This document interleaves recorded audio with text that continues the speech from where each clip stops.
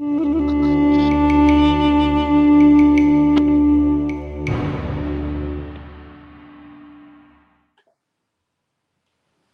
then, I got hot chocolate with a Cadbury flake, and the Six Nations is on. Rugby, Ireland versus Wales. Ireland seems to be doing all right. Wales is doing absolute shit. I ain't gonna say which one I'm supporting because I don't want to get lynched. But none of you care anything about that. I just gonna say I'm in a good mood. So if I seem spaced out at all, it's because I'm multitasking, because I'm watching TV and I'm also talking to you guys. Now, this is going to be a rambling like no other, because I'm properly going to ramble this time about all sorts of crazy ass shit. I can't remember what I'm calling the episode, but it has something to do with Minority Report. And actually, what is the episode name? Oh, it's called Minority Report. Oh, I see what I did there. So there's a couple of things we can pick up on with the title. Minority Report is, of course, it was a film. I think it had Tom Cruise in it, but I could be wrong. And it was to do with precognizance, seeing the future and then acting upon it. I think in the film, they had a bunch of clairvoyants that would see crimes before they happened, that would then essentially the police would find out from them, they'd be able to view it or something. It was all very high tech. And then they would go and arrest the people before they committed the crime. So that's interesting. But then also, let's break this down. Minority Report. We could think and talk about minorities.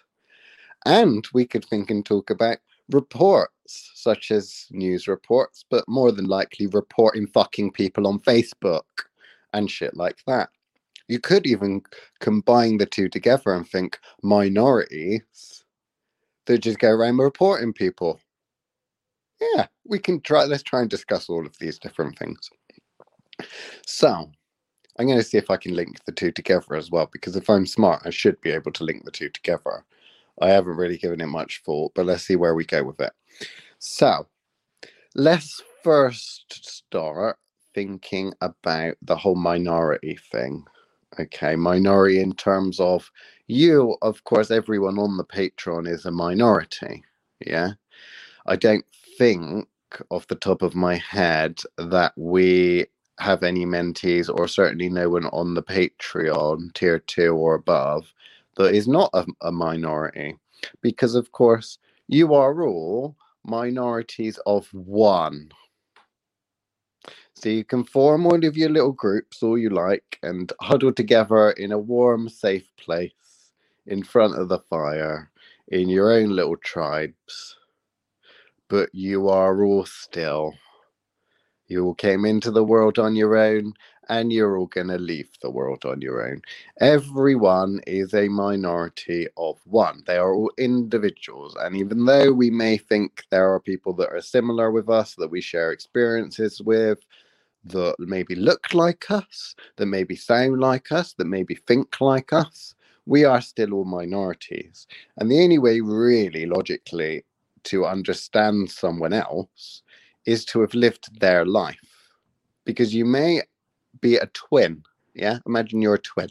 You've got a twin brother or sister. Imagine you've got an identical twin. Okay. So say I had an identical twin.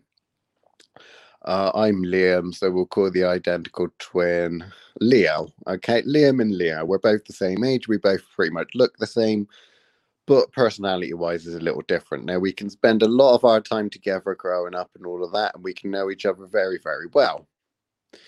Doesn't mean that we're the same person, doesn't mean that we think the same and that we are the same. We're still minorities in our own right, and we're not actually going to have lived the same lives either. Now, this is important when it comes to all of this political crap and looking at other people's perspectives. So that's by far the most boring part, and I'm not going to lecture people on trying to think and put themselves in other people's shoes. Generally speaking, when you hear about people who do that, it's all the lefty kind of people saying, oh, just imagine if you had this disability. Just imagine if you were this minority or that minority. I don't see that many people putting themselves in the shoes of racist old ladies. Um, but anyway, that's all political kind of shit, and that's nothing to do. Well, it is a little bit to do with magic, but it's not by any means the most interesting perspective. Minority, however, in regards to we are all individuals, when it comes to magic, that is super important because we've stressed this, I think, a few times before and talked about it a few times in terms of education and particularly psychic development, because not everyone is able to master abilities using the same techniques. That's why one-to-one mentoring and one-to-one teaching is so incredibly important, because when you've got someone one-on-one, you have to adapt, and you are able to adapt your words, techniques that you're teaching, all of that to that person that's in front of you, your apprentice, the person that you're teaching. A book can't do that, a video can't do that, and a school very often can't do that because it takes too much time. Sometimes we're able to adapt when we have small groups of people, like I've done classes for 10 or so people, where you get 10 people all at once and you try to teach them a basic technique for something. You can do that, but if I'm honest with you, it is nowhere near as superior as an individual one. Not just because, like with many schools, the quiet ones tend to slip between the cracks, whereas when you're sat in front of someone, you actually ask them directly, did you understand that? Does that make sense? Whereas when you've got a group of 10 people, you've always got the quiet one that doesn't really feel confident, even though it's a small group, saying, I didn't fucking get that. I have no idea what you're talking about. And it makes it even worse when 9 of the other people in that group all say, oh, yeah, that's good, let's move on, right? So minority, in terms of teaching, the most superior method that I've ever found is one-to-one. Okay. And one-to-one has good things. Of course, it does have some bad things, but then at the same time, we also need to be a little bit careful in order to, do our best to cope with some of the bad things. So the bad things in terms of one-to-one tuition is that you are always having one tutor, perhaps. And if you've got that one tutor or that one person that's guiding you, you may get a little bit of a biased education.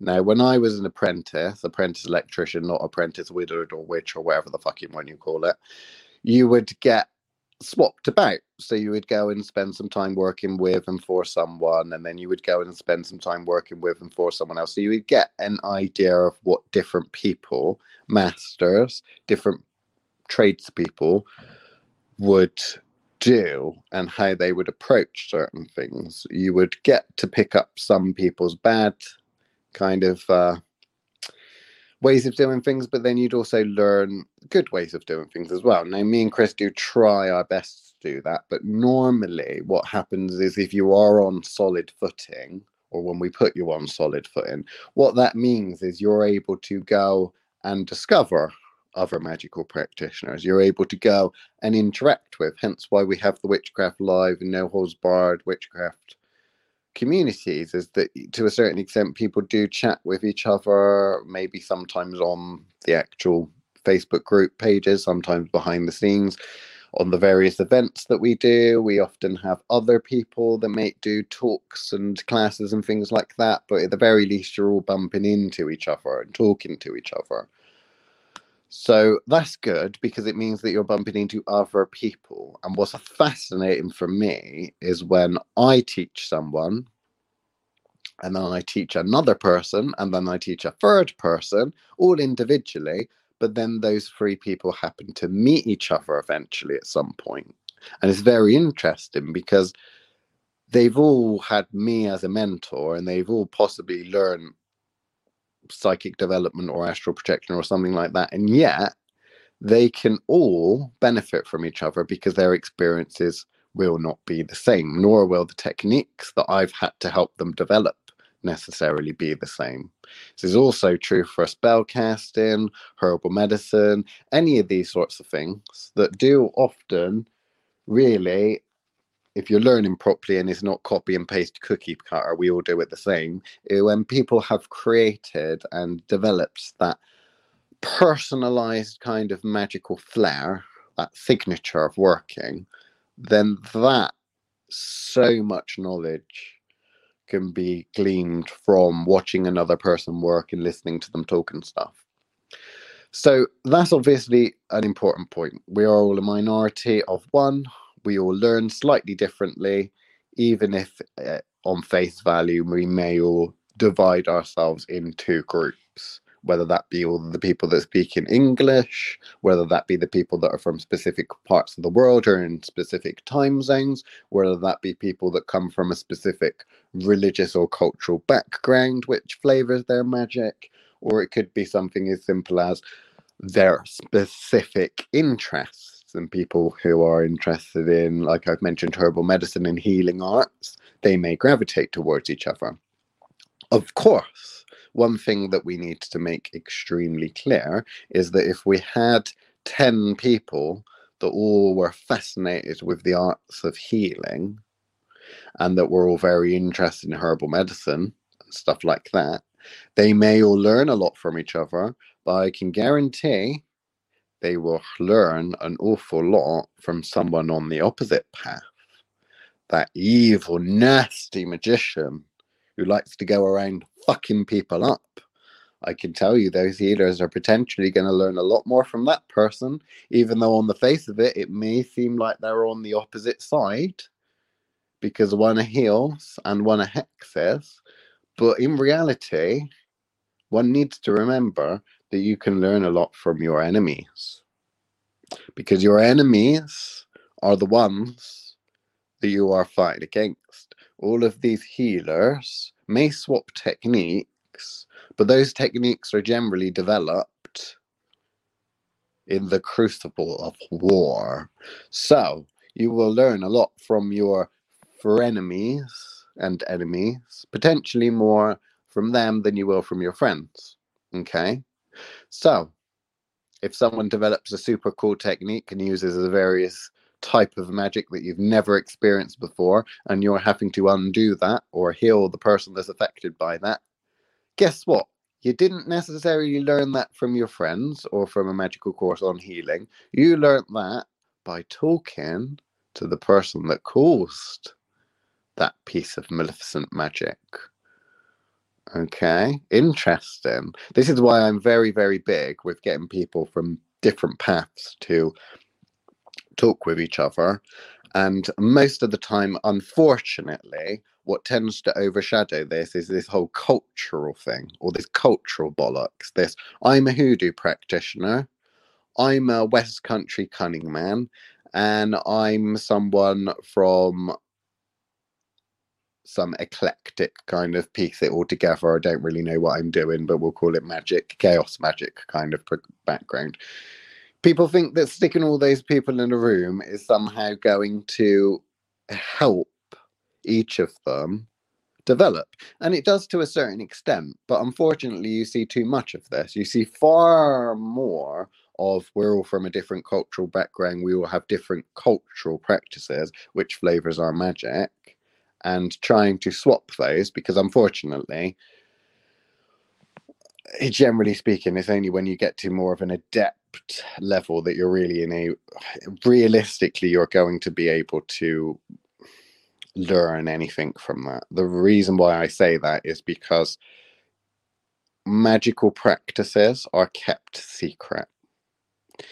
The gap year student that goes off to the Far East and likes to learn to meditate and maybe comes back a Buddhist will know very little of the true secret nature of those Buddhist teachers that were teaching them to meditate, because most of the magical practitioners and societies keep their secrets secret. They do not speak about them. Now, within witchcraft, we have a quite big, I think, history of making little hints, okay? little hints. Within Western occultism, we love to leave a little trail of breadcrumbs and little hints and things like that, right? You don't get that with other cultural practices. What you get is, well, when they get to that level, is all a bunch of stepping stones. We're only going to let them see the stepping stone that they're trying to jump onto next. And we're not going to tell them how many other stepping stones they are. We are going to, much like they put on horses, those little blinders that limit the peripheral vision of a horse. Is very useful if you're taking horses out in country lanes and you get assholes in Land Rovers coming past, because that frightens them.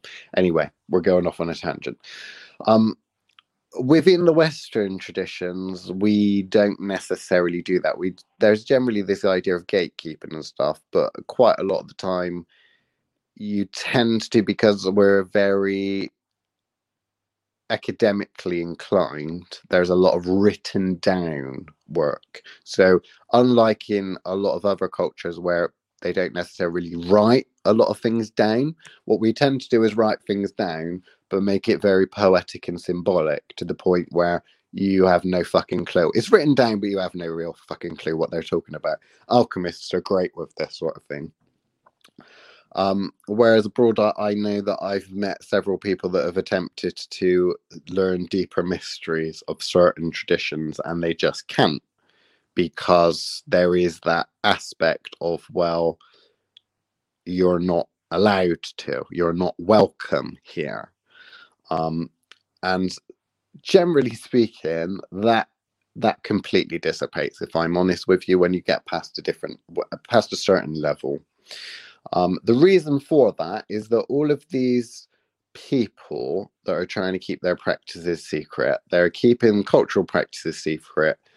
Maybe it's a tribal thing or community thing, or, those sorts of things. They're keeping them secret for a reason. They're keeping them secret so that they don't get exploited. It's not just that they're sacred, it's that actually a lot of these practices it's dangerous if that sort of thing gets leaked out, because knowledge and such can be used against the people. Okay. Now, there are many mystery traditions and many magical traditions which, as an adept, you'll be able to swan into straight at the fucking top and have conversations straight at the top. Will you have conversations by going on a little packaged holiday abroad and going on the bullshit tour? No, probably not.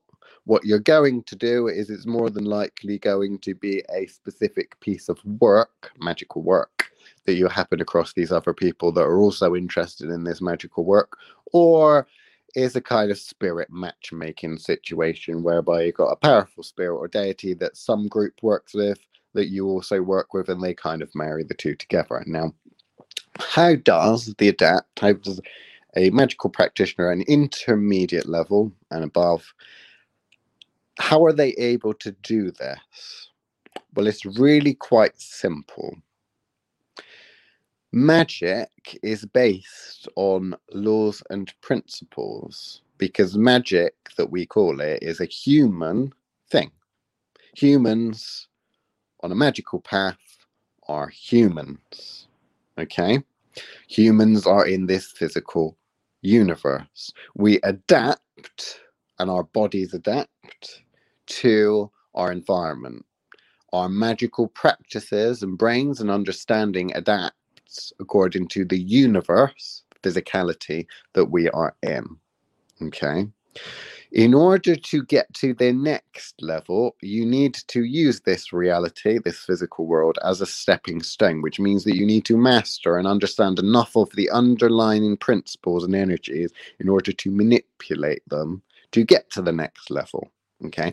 Or every single magical systems that work are based on exploiting and understanding these underlying principles, rules, energies that exist in this physical world. We may have different names for them, we may use different symbols, we may adapt different practices and that, but essentially everything's fucking running on Microsoft Windows. if you're on a Windows computer. Yeah? Trying to go a bit techie now. Some people understand that. So when you've used that and you've gone to the next step, bearing in mind you will have had to have mastered to a high level all of these magical principles, rules, and things. Yeah. When you get to that next step and you look back, automatically you are able to understand every single other magical practice that is using those systems. You may come and think about things from a Greco-Roman perspective. That might be your go-to understanding for the Western mind. You may use that as a means, as a vehicle for starting and progressing your magical knowledge, abilities, and such. And then you may get somewhere. Obviously, it's going to evolve far past the bullshit mythology and copy and paste practices and such. But eventually you will get somewhere, and then you will truly master what they would call adeptus minor, potentially adeptus major in the Hermetic Order, the Golden Dawn situation. But looking back, you were able to look at some of these other practices, whether it be voodoo, some of the African traditional religious practices and the shamanic practices, and that you're able to say, I don't need you to explain how this works because I can see how it works. I can see the energy that you're using. I can see that healing ritual worked on a low Saturnian current, and I can see all of your ancestors flocking to that ceremony. I can see that you're doing necromantic healing. I can see that. I don't need to be fucking told that. I can see it with my own two eyes, three eyes, if you're counting all of the energetic perspectives in the psychic development, which, let's be fair, you fucking will be. You can see. You don't need to be told. And this is how magic at a higher level and cross-cultural the magical practices and adepts and the like work on a magical level. They don't need to explain what they're doing because they know that another person is going to be able to see them. And that's why they don't violate any of their oaths taken. Is also why they can get away with working with other people from different traditional backgrounds and not being accused of giving away anything, because you can't give away something that the other person already sees and has. Okay. If I'm a little illusionist magician, yeah, and I'm doing a trick, making a ball disappear and reappear by doing a little bit of a sleight of hand, if I'm the other magician stood next to that person who's doing that little trick for the mundane, and I know how that trick is performed because I've done something similar and I understand the sleight of hand that's going on and the misdirection, that's a conversation that doesn't need to be had. Okay, I don't need to shout out for the mundane to hear, is in your right hand. You just pointed to your left hand as diversion when actually you were grasping hold of it. And then you went and put it in your pocket when they looked a different way. You know, all of this, that is something that doesn't need to be said. And it doesn't get said, to be honest with you. When it does get said, it gets said in such a specific way, because as we need to remember, the more specific and precise language a person uses, the less people they can talk to. Scientists are a big one for this. You really, really have to dumb things down for the masses to be able to understand science, because scientists use very precise language.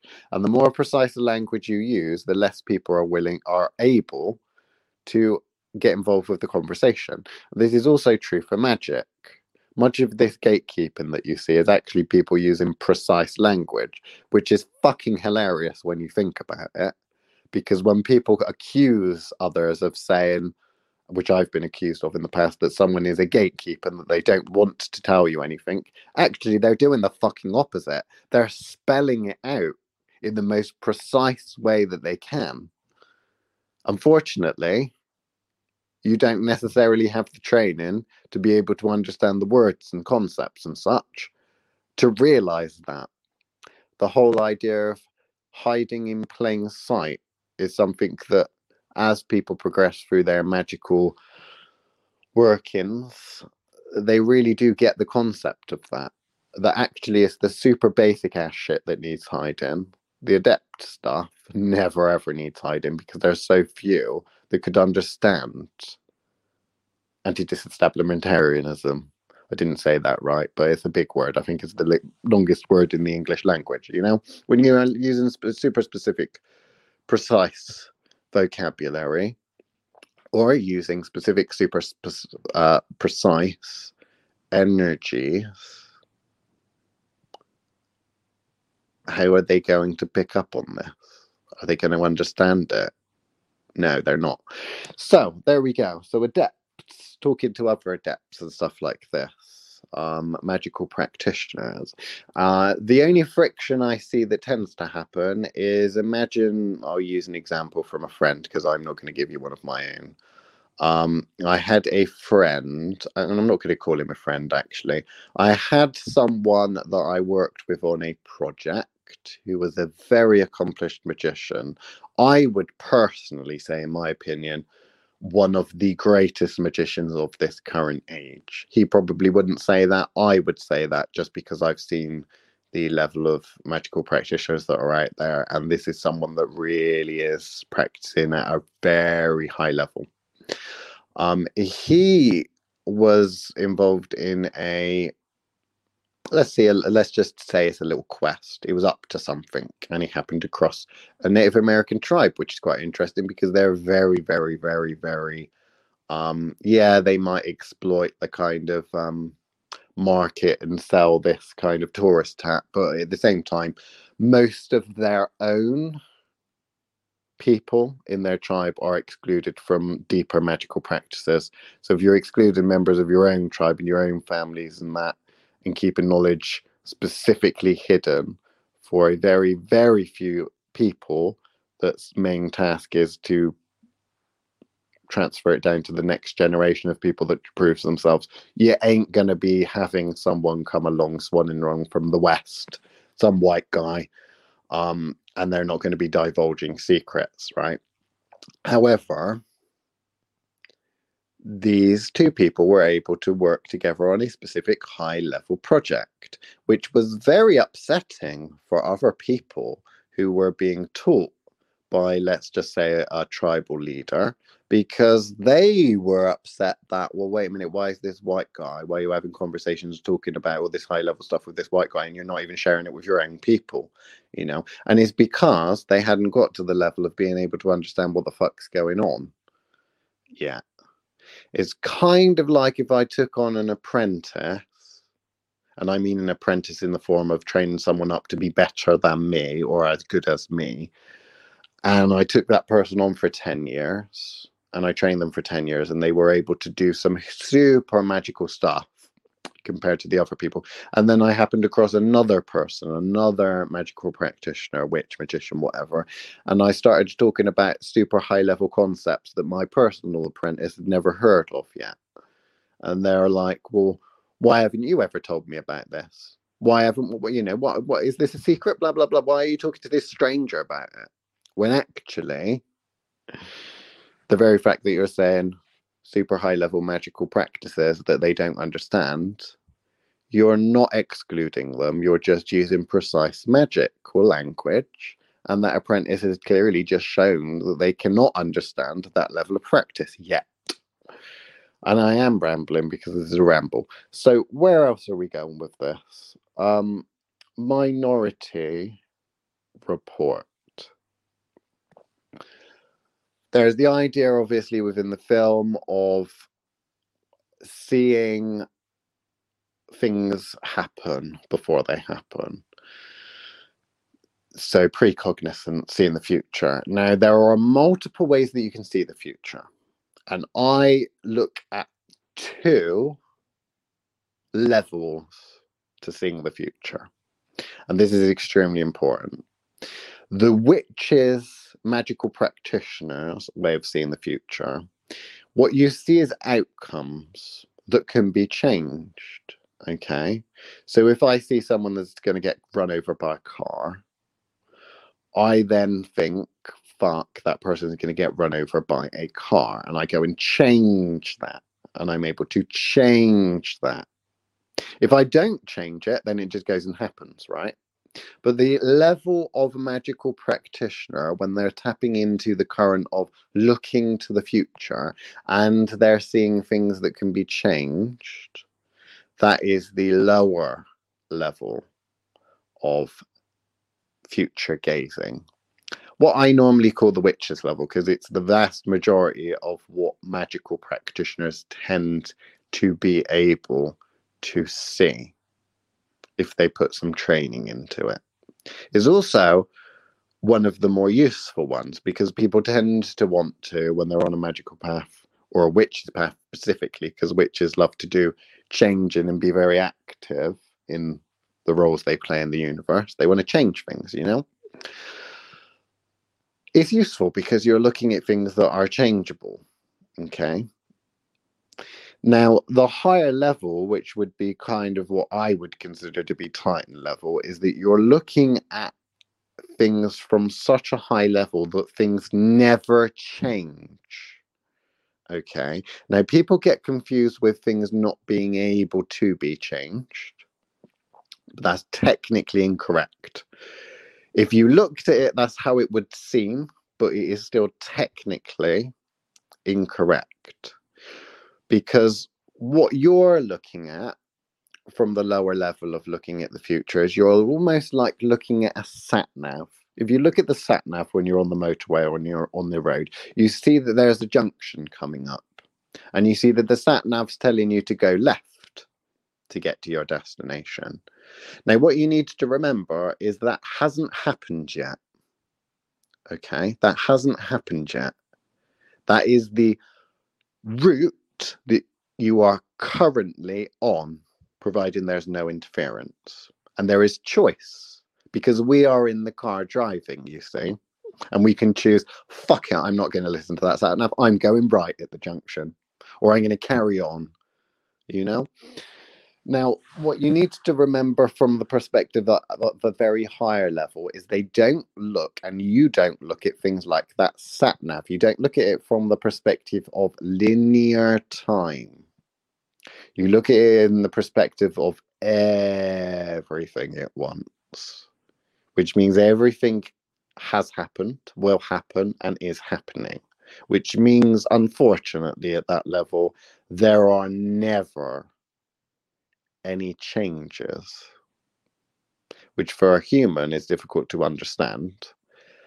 And for the person or people that have just managed to get to that level, they'll probably be struck from a human perspective anyway, when they come back down here in their human form, as it being very sad and upsetting. And it can cause maybe the odd breakdown within certain people. Because the idea of nothing actually ever changes is so unbelievably anti-human, because if one considers that the meaning of life is to be experienced, and humans go through their lives often trying to make choices and things happening to them and them reacting to things and all of that sort of shit, means that a human experience is very much a case of doing stuff, trying our best to live a life that brings us happiness. And what we're talking about is the complete opposite to that. We're kind of looking at everything never ever changing, which is what you get at the Titan level, because nothing ever does change at that level. It's so big and vast that you're so much outside of the system that the system itself is crystallized. That's about as high level a discussion I'm going to have on the occult ramblings with this in this episode, because it's too much for most people to understand. So I'd rather people focus on the lower level of looking at things, which is looking at the future, like the sat nav, where you're looking at potentials with the potential that's most likely going to happen being the one that's highlighted in blue. Because if you look at the sat nav, or at least my sat nav, I've got all the lanes and all the junctions, but my route is in blue, and I look at it and I see where I'm going. Yeah. Right. That's the best way of looking at it from this perspective. The reason why I'm not going to go into the other one is that if you're able to understand that, there is absolutely no point in me talking about it because you already understand that. And if you don't have experience with it, there is no way of me using English to explain it. If anything, is just going to push you further back with your progression. So I'm going to ignore the rest of it, and we're just going to focus on this kind of idea of changing the future and seeing the future and all that kind of things. The worst way to try and look at the future is divination. At least divination that involves tools. There are variables, and some tools are better than others, but the basic idea of the yes and no answer, pendulums, rolling of die, all of that sort of shit, intro readings, okay, intro readings are a little better than that, but omens and signs and, pendulums and yes or no's and magic coins and all that shit, that is the most poor level of seeing the future. In fact, I wouldn't even consider it realistically to be future gazing and looking at the future at all. Realistically, that's people that are really shit at making decisions and too scared to make decisions, thinking like, oh, well, if I can just flip a coin, because that way I'll just do what the coin tells me to do, and then I won't have to actually make a fucking decision. That's that.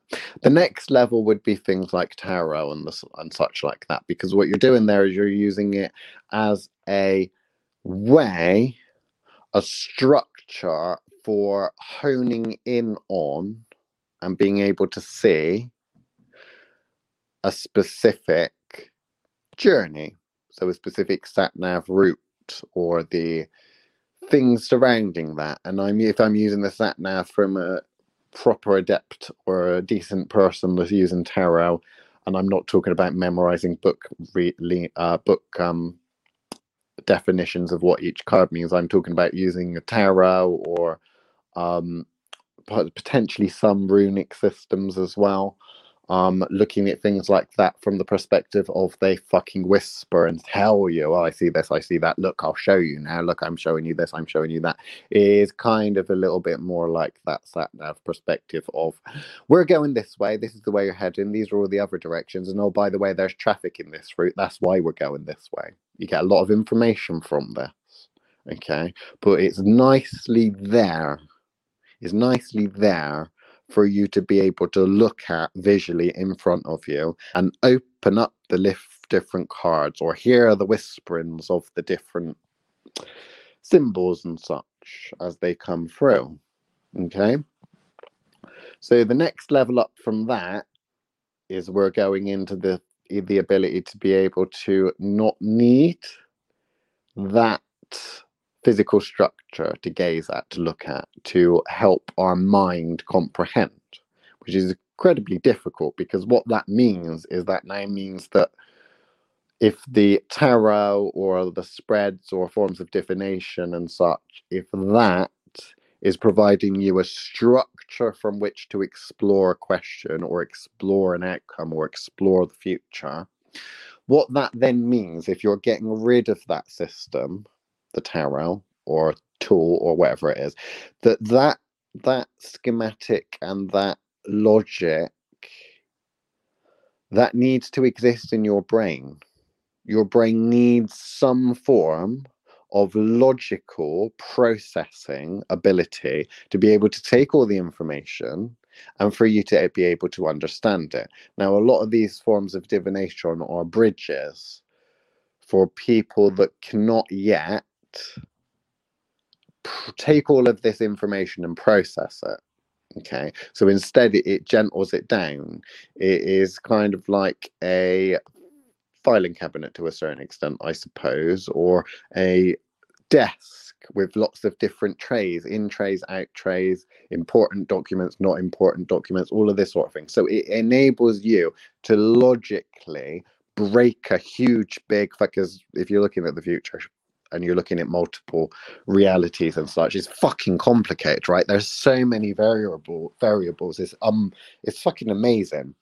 So unless you've developed the ability to be able to process all of that at once and then be able to, because remember, sat navs continuously move, okay, which is the difference again between the really low level stuff of, yes, the pendulum says next week Samantha's gonna die.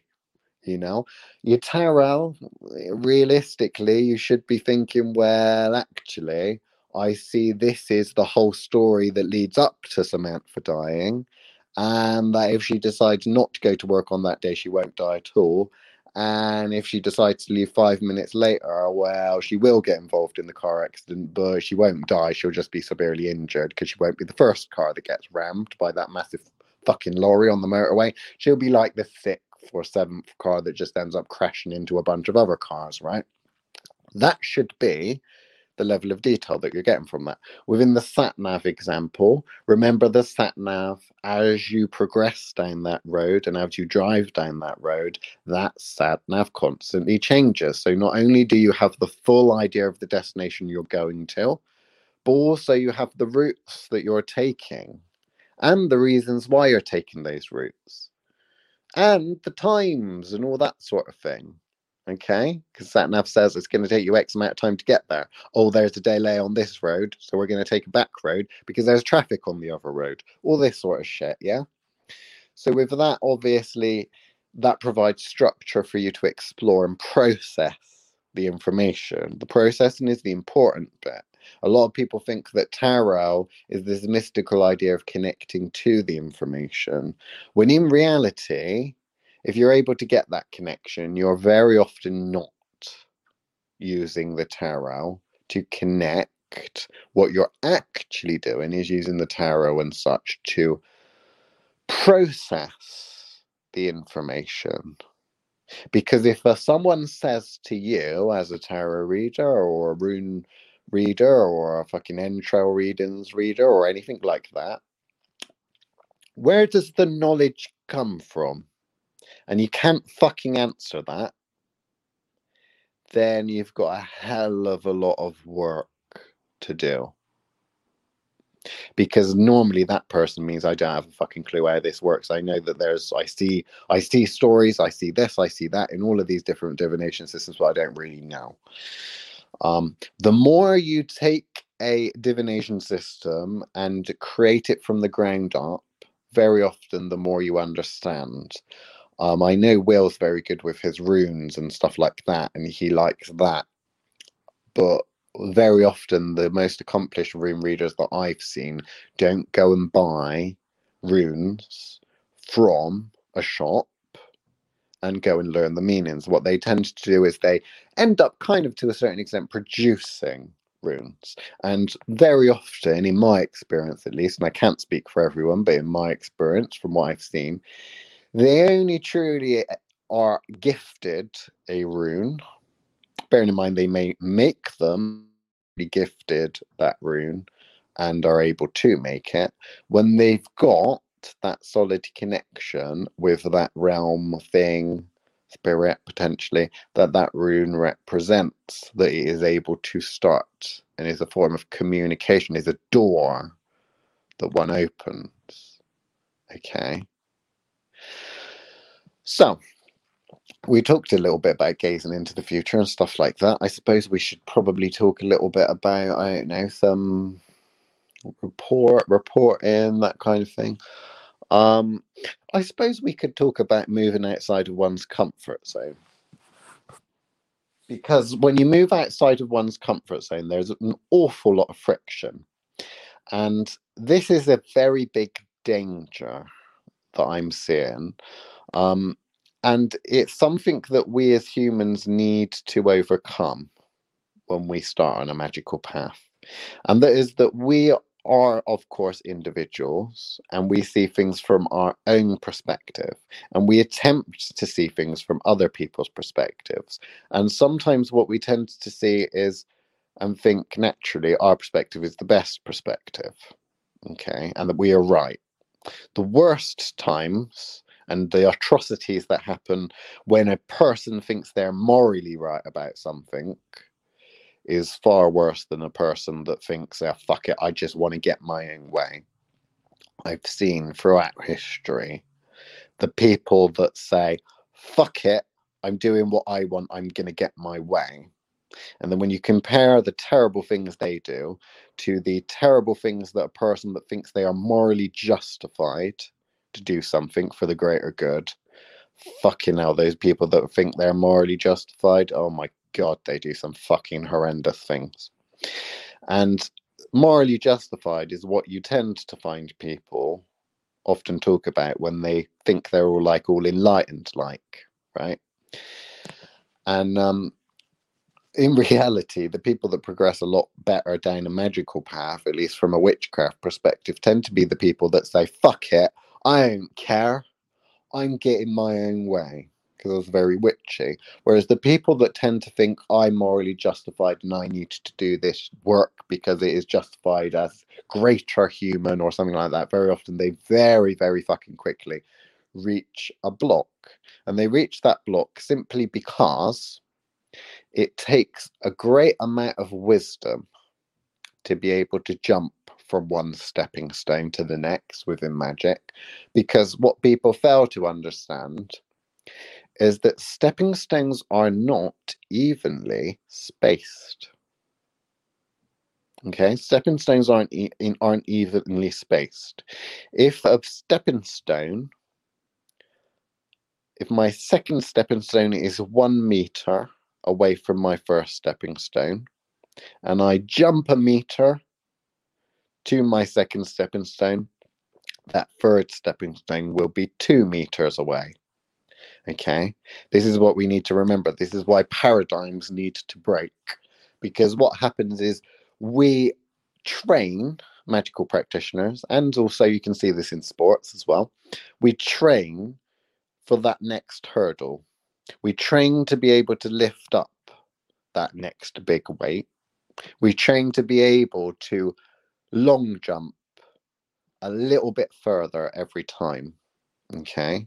Now, within a magical practice, what happens is it's only really actually the destruction of a paradigm that results in you getting very often to that next hurdle. Okay. So the first one with jumping on the stone, the first stone is actually working out that you've been lied to and that magic does actually exist. And there is a miraculous way in which you're interacting with the universe that no one's actually ever told you about and you never realized before. Learning and understanding that magic truly does exist is much like a blind person being able to see for the first time. It's like, this is so different to how I ever imagined. This really changes the way I interact with the world, because magic as a thing is one of those things. So if you have worked out the magic really truly does exist and you're attempting to understand the basics of it, you've now reached the first stepping stone. You've jumped onto the first stepping stone. And that first stepping stone isn't that far into the, let's call it like the sea. Stepping stones going into the sea, yeah? Or across a river or something like that. Let's go across a river. Jumping onto that stepping stone, what you need to remember now, of course, is it's fucking difficult because you're on a stepping stone very close to the bank of the river. You can still relate to the people and talk to the people that are on the bank of the river. You're just a little bit further actually getting into the water. Okay, that stepping stone. But you can still relate to them and you can still see their perspective. Then the next stage, what you have to understand is, well, actually, you're progressing and you're pushing into magic. And in order to get to the next stepping stone, which for many people is trying to understand and create a magical system that works, works. They understand that magic works on the first stepping stone, that it's a thing, but they don't understand and they cannot really master it. They can't have confidence with the fact that they can repeat spell work or get things right. What they're trying to do is cobble together a magical system and understand what the fuck is this magic and how does it work, right? When they have a system, generally speaking, that's at the stage where through pulling that system together is that ability to jump on to the second stepping stone. And inevitably, to get from the second stepping stone to the third stepping stone, well, there's only one way in which to do that. And that's for you to have realized the limits to that magical system you thought was so perfect and explained everything and got you such good results that you happen across something that completely goes against that magical system, that paradigm that you're in. So whether you were initiated into a magical tradition and you've mastered all the things the tradition has taught you to master, or you've gone and been initiated into some kind of a religion and you have a religious backing of understanding a pantheon of gods, goddesses, or all of that sort of thing, and they've got you as far as they can, well done. You are now on the tippy toes at the edge of this second stepping stone. The only way you're going to get to the third stepping stone is to realize, fuck, there's other stuff that this system I'm a part of, this magical system or religion or wherever it is, that I've truly dedicated myself to, that has answered all of my questions thus far, that has given me all of these abilities, is flawed because it doesn't understand this fucking thing that I've just come across and it has no words to describe it, nor am I able to do anything because my magical system has never encountered this before. And the only way to get to that third stepping stone is to adapt that magical system, to add to it, or more often than not, to be the phoenix that rises from the ashes, to realize that my magical system kind of worked a little bit, but actually is fucking fatally flawed, and this entire thing's actually come crashing down. From a magical perspective, from people that I've mentored, this happens time and time again. What happens is they try and accomplish a piece of magic, they get there, they're comfortable with that, they really feel they've learnt something, and then they try to attempt another piece of magic, and they cannot make it work. It's a new thing, a new level, something far outside that they can almost grasp, they can almost understand it, but it's so far outside of what they understand and are able to do that then they feel, fuck, I can't do anything. And that normally, from most humans, ends up making them go on an emotional crash. So a lot of people tend to feel like, oh, fuck, I'm shit at magic. I can't do magic. I'll never get there. All of this is kind of self-deprecating. It's literally a crash. And very often from that crash, it's very good for the ego, but at the same time, you have to rebuild, you have to push further. And the most important thing to remember is that your magical system is flawed. So your magical system is not going to be the thing that gets you to that third stepping stone. Moving past that magical system. If you have a problem that your magical system and your ability is not able to overcome, then that is training. You need to be able to master and defeat this foe. With games, they call them like, was it bosses and that at the end of a level before you progress to the next one? You need to crack and defeat this thing that's got in your way, this block, this obstacle. And only then, having defeated that, will you be able to think, how the fuck did I defeat that? Oh, I did this, this, this, this, and this. Oh, this is working. You've now discovered something new. And from that new discovery and the processing and understanding what you've done and how it worked, have you then created a new magic system, a better, stronger, more resilient one? And have you grown as an individual, wiser, stronger, more adept? And then you look around and think, oh fuck, look, I'm on the third. I'm on the third. I'm on everyone. I'm on the third fucking thing. And as you look back, now you're on the third stepping stone. You look back and you look at the puzzled looks of everyone that's on the second. That thing, how the fuck is that person doing that? How the fuck is that person doing that? They are so much more advanced than I am. I don't have a fucking clue what they're talking about. Oh gosh, I'm never going to be able to get there. And then you look back at the people on the first stepping stone. They're still fucking about trying to make firework, you know? They're still messing about buying books upon books upon books, thinking that they're going to get a golden nugget in each. And as soon as they've got enough golden nuggets, they're somehow going to be able to pour them into the water and walk across to that next stepping stone, which, of course, generally death happens before that happens. And that is the flaw of the first stepping stone. Oops, maybe I shouldn't have said that, but let's be fair. I may not have put it in that sort of language before, but me and Chris have talked about this many a times. Of course, when you're on the third stepping stone, what becomes your next bet? Well, there is a fourth stepping stone. Are you going to go for the fourth stepping stone? Inevitably, if you've been one to go on the journey, you may decide to give up, but you'll never truly be able to stop because it's not within your nature. If you've got to that third stepping stone, it is not within your nature to give up.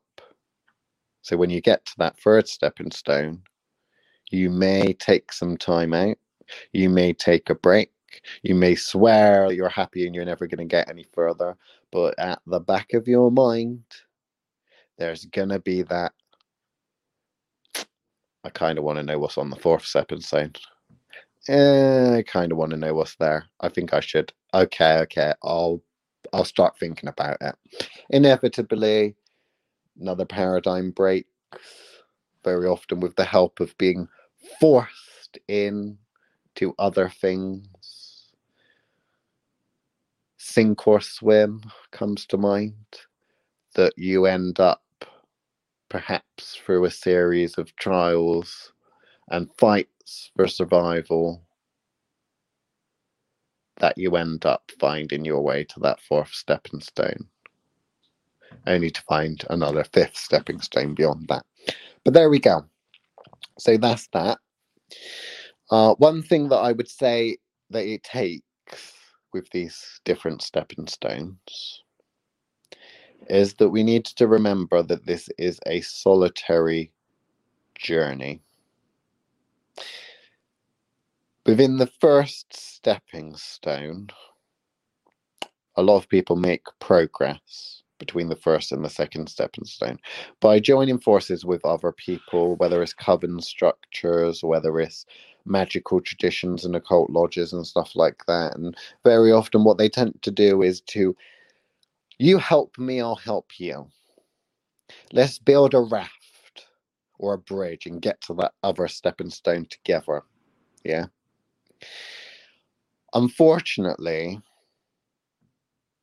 it doesn't get you beyond the third stepping stone, because at that point you realize that stepping stone, first stepping stone, second stepping stone, is a meter away from the shore to the first, 2 meters away from the second to the third, 3 meters away from the third to the fourth. Big leaps, twice as much effort, potentially twice as much time.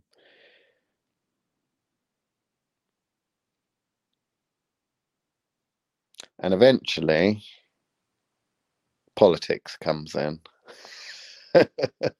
as well.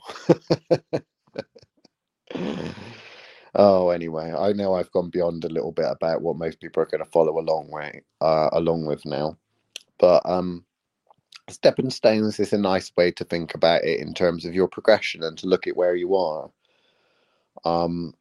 because it is nice to take the time to reflect, and a lot of people don't necessarily take the time to reflect.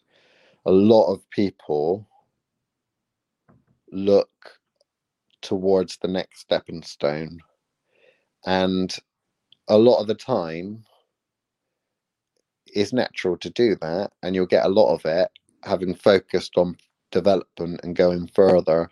But actually, sometimes you need to take a look and swing around and look over your shoulder and have a little look at how far you've come.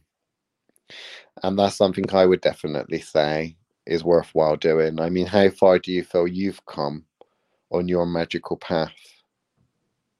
Because don't judge it by how much you necessarily have learned, because the problem is with most magical practitioners, and there's an age-old saying about um, once I've learned a mystery, then I find 10 more, you know.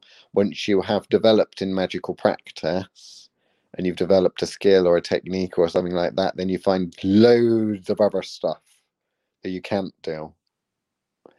And it can be a little bit disheartening. And sometimes people can get a little bit down at it. They can think, oh, well, I thought that I'd get somewhere. I've managed to now master astral projection. I'm there in the astral world. I'm finding all of these fucking things that no one ever talks about in the astral world, and all of these abilities and all the trouble I can cause and things that I can use to my advantage. And yet there's stuff beyond the astral, and I just want to know what that is. And you don't necessarily think, well, wait a minute, so many people haven't even got to where I'm at. Yes, I want to progress, but let's take some time to fucking give myself a pat on the fucking back. And there we go. The further you go on those stepping stones, the less you're going to be able to relate to the people on the shoreline. It's the sad truth. Once we get to the old, yeah, I mean, the tarot is quite good at this. I mean, there's a whole tarot story with the major arcana and that kind of depicts someone's symbolic magical journeys of stepping stones. Maybe I'll have to do a video or something on that. But the stepping stones of the tarot, very often you can kind of see that. But certainly when you get to the Hermit card, that stepping stone, it's very difficult for you to be able to relate to other magical practitioners, but also you're so far beyond, like looking back at that shoreline, seeing those people having a picnic on the side of the river, wondering, I wonder how people, if there's something on the other side of that vast river. I wonder if there's something on the other side of that great abyss. It's very difficult. And for the people that have gotten to that stage, I do very much feel for you. But it's just another stepping stone. There's another exciting thing beyond that. So there we go. Have a little look at how many stepping stones you can name, and maybe have a little look at your tarot for people that seem to love the fucking tarot so much. Have a little look at your major arcana. Don't go for the really shitty major arcana, the really shitty arty decks. Look at some of the older decks. The Rider-Waite's obviously a favourite of mine, because the Rider-Waite deck was specifically designed to show the stepping stones, or as one of the decks that were designed to show the stepping stones, albeit through the Kabbalistic, method, but still it's there. But I wonder how many of them you can resonate with and see and understand. Because obviously the first would be the Fool, then the Magician, then the High Priestess. It's your first three stepping stones there, isn't it? The Fool's on the shore. Fool's on the shore. Which is the zero, because there's another thing. One of the ponderings of people that are on some of the stepping stones before they find the answer to that out, look at the Fool card and they look back to the shoreline in moments of distress and think, wait a minute, all those people are just meandering about, wasting their lives, going out, getting pissed up, starting families, fucking about, and just living a visceral life. What if I'm the idiot? Am I the smart one that's trying to evolve my soul, magic, all of that? Or am I the idiot that's spending so much time contemplating and learning when really I should be spending enjoying? So there is many people that still see the shoreline that look back and think, well, actually, maybe I'm not supposed to learn this. Maybe there is no point. Maybe, maybe, you know? Then, of course, the magician's card, the second card, is the finding a magical system, isn't it? Because that's what the magician does. He's a magician. Ceremonial magic is all about refining a system, isn't it? Of course, High Priestess is all about sitting and commanding and saying, ha, I found the system. I'm so beyond the system. I've actually got a system now, and I've mastered a system. And guess what? I'm priestess, which kind of means I'm at the top of, if I still am a part of a magical lodge, or if I still am in a coven, I'm probably one of the most powerful practitioners in that coven because I've mastered the system. Because the stepping stone of mastering the system was card number 1, technically, or 2, sorry. The magician, first stepping stone's the magician. So if you're on the second stepping stone, I'm getting my stepping stones mixed up, I know, because I'm trying to relate it to the Rider-Waite. But when I've got to my next stepping stone with the High Priestess, it's, well, actually, at this stage, I've mastered the tradition and I've managed to move beyond the tradition, which means I'm adding to the tradition, which means I'm a fucking High Priestess. And then have a little look at the card that comes after High Priestess. Also, the Rider-Waite often does reveal the Golden Dawn's ideas of what magical abilities one should be mastering at each card or at each stepping stone. Ooh, interesting. What you mean when Liam and Chris, you say, what is it you want to do, and you'll teach us that I'm wasting my time doing that? Well, no, because obviously we try to cater and keep you interested by helping you master techniques that are going to get you whatever results you want. But actually, if it's Super Witch that you're wanting to get to, some abilities become stepping stones for other abilities to manifest. One really needs to get to the astral world if they want to get beyond it. It's logical, yeah? One doesn't just jump to the next level beyond the astral if one doesn't master the astral first. Where's the astral? Well, it is depicted in one of the cards in the Rider-Waite deck. That is the ability for mastery of the astral body and the alchemy that results within that. Wonder which card it's in. I'm not going to tell you. You're going to have to go and have a little look. But if you'd like to private message me or put in the comments which card you think it is, I would be prepared to say yes or no. But there we go. I think I'll end it here because I've been rambling on for ages and I can't even remember what we were supposed to be talking about today. So it's probably best time to quit. So goodbye, everyone, and merry jumping and marching on your little stepping stones. Of course, I didn't actually say what would happen if you made a jump for a stepping stone and then didn't quite make it and fell in the sea, did I?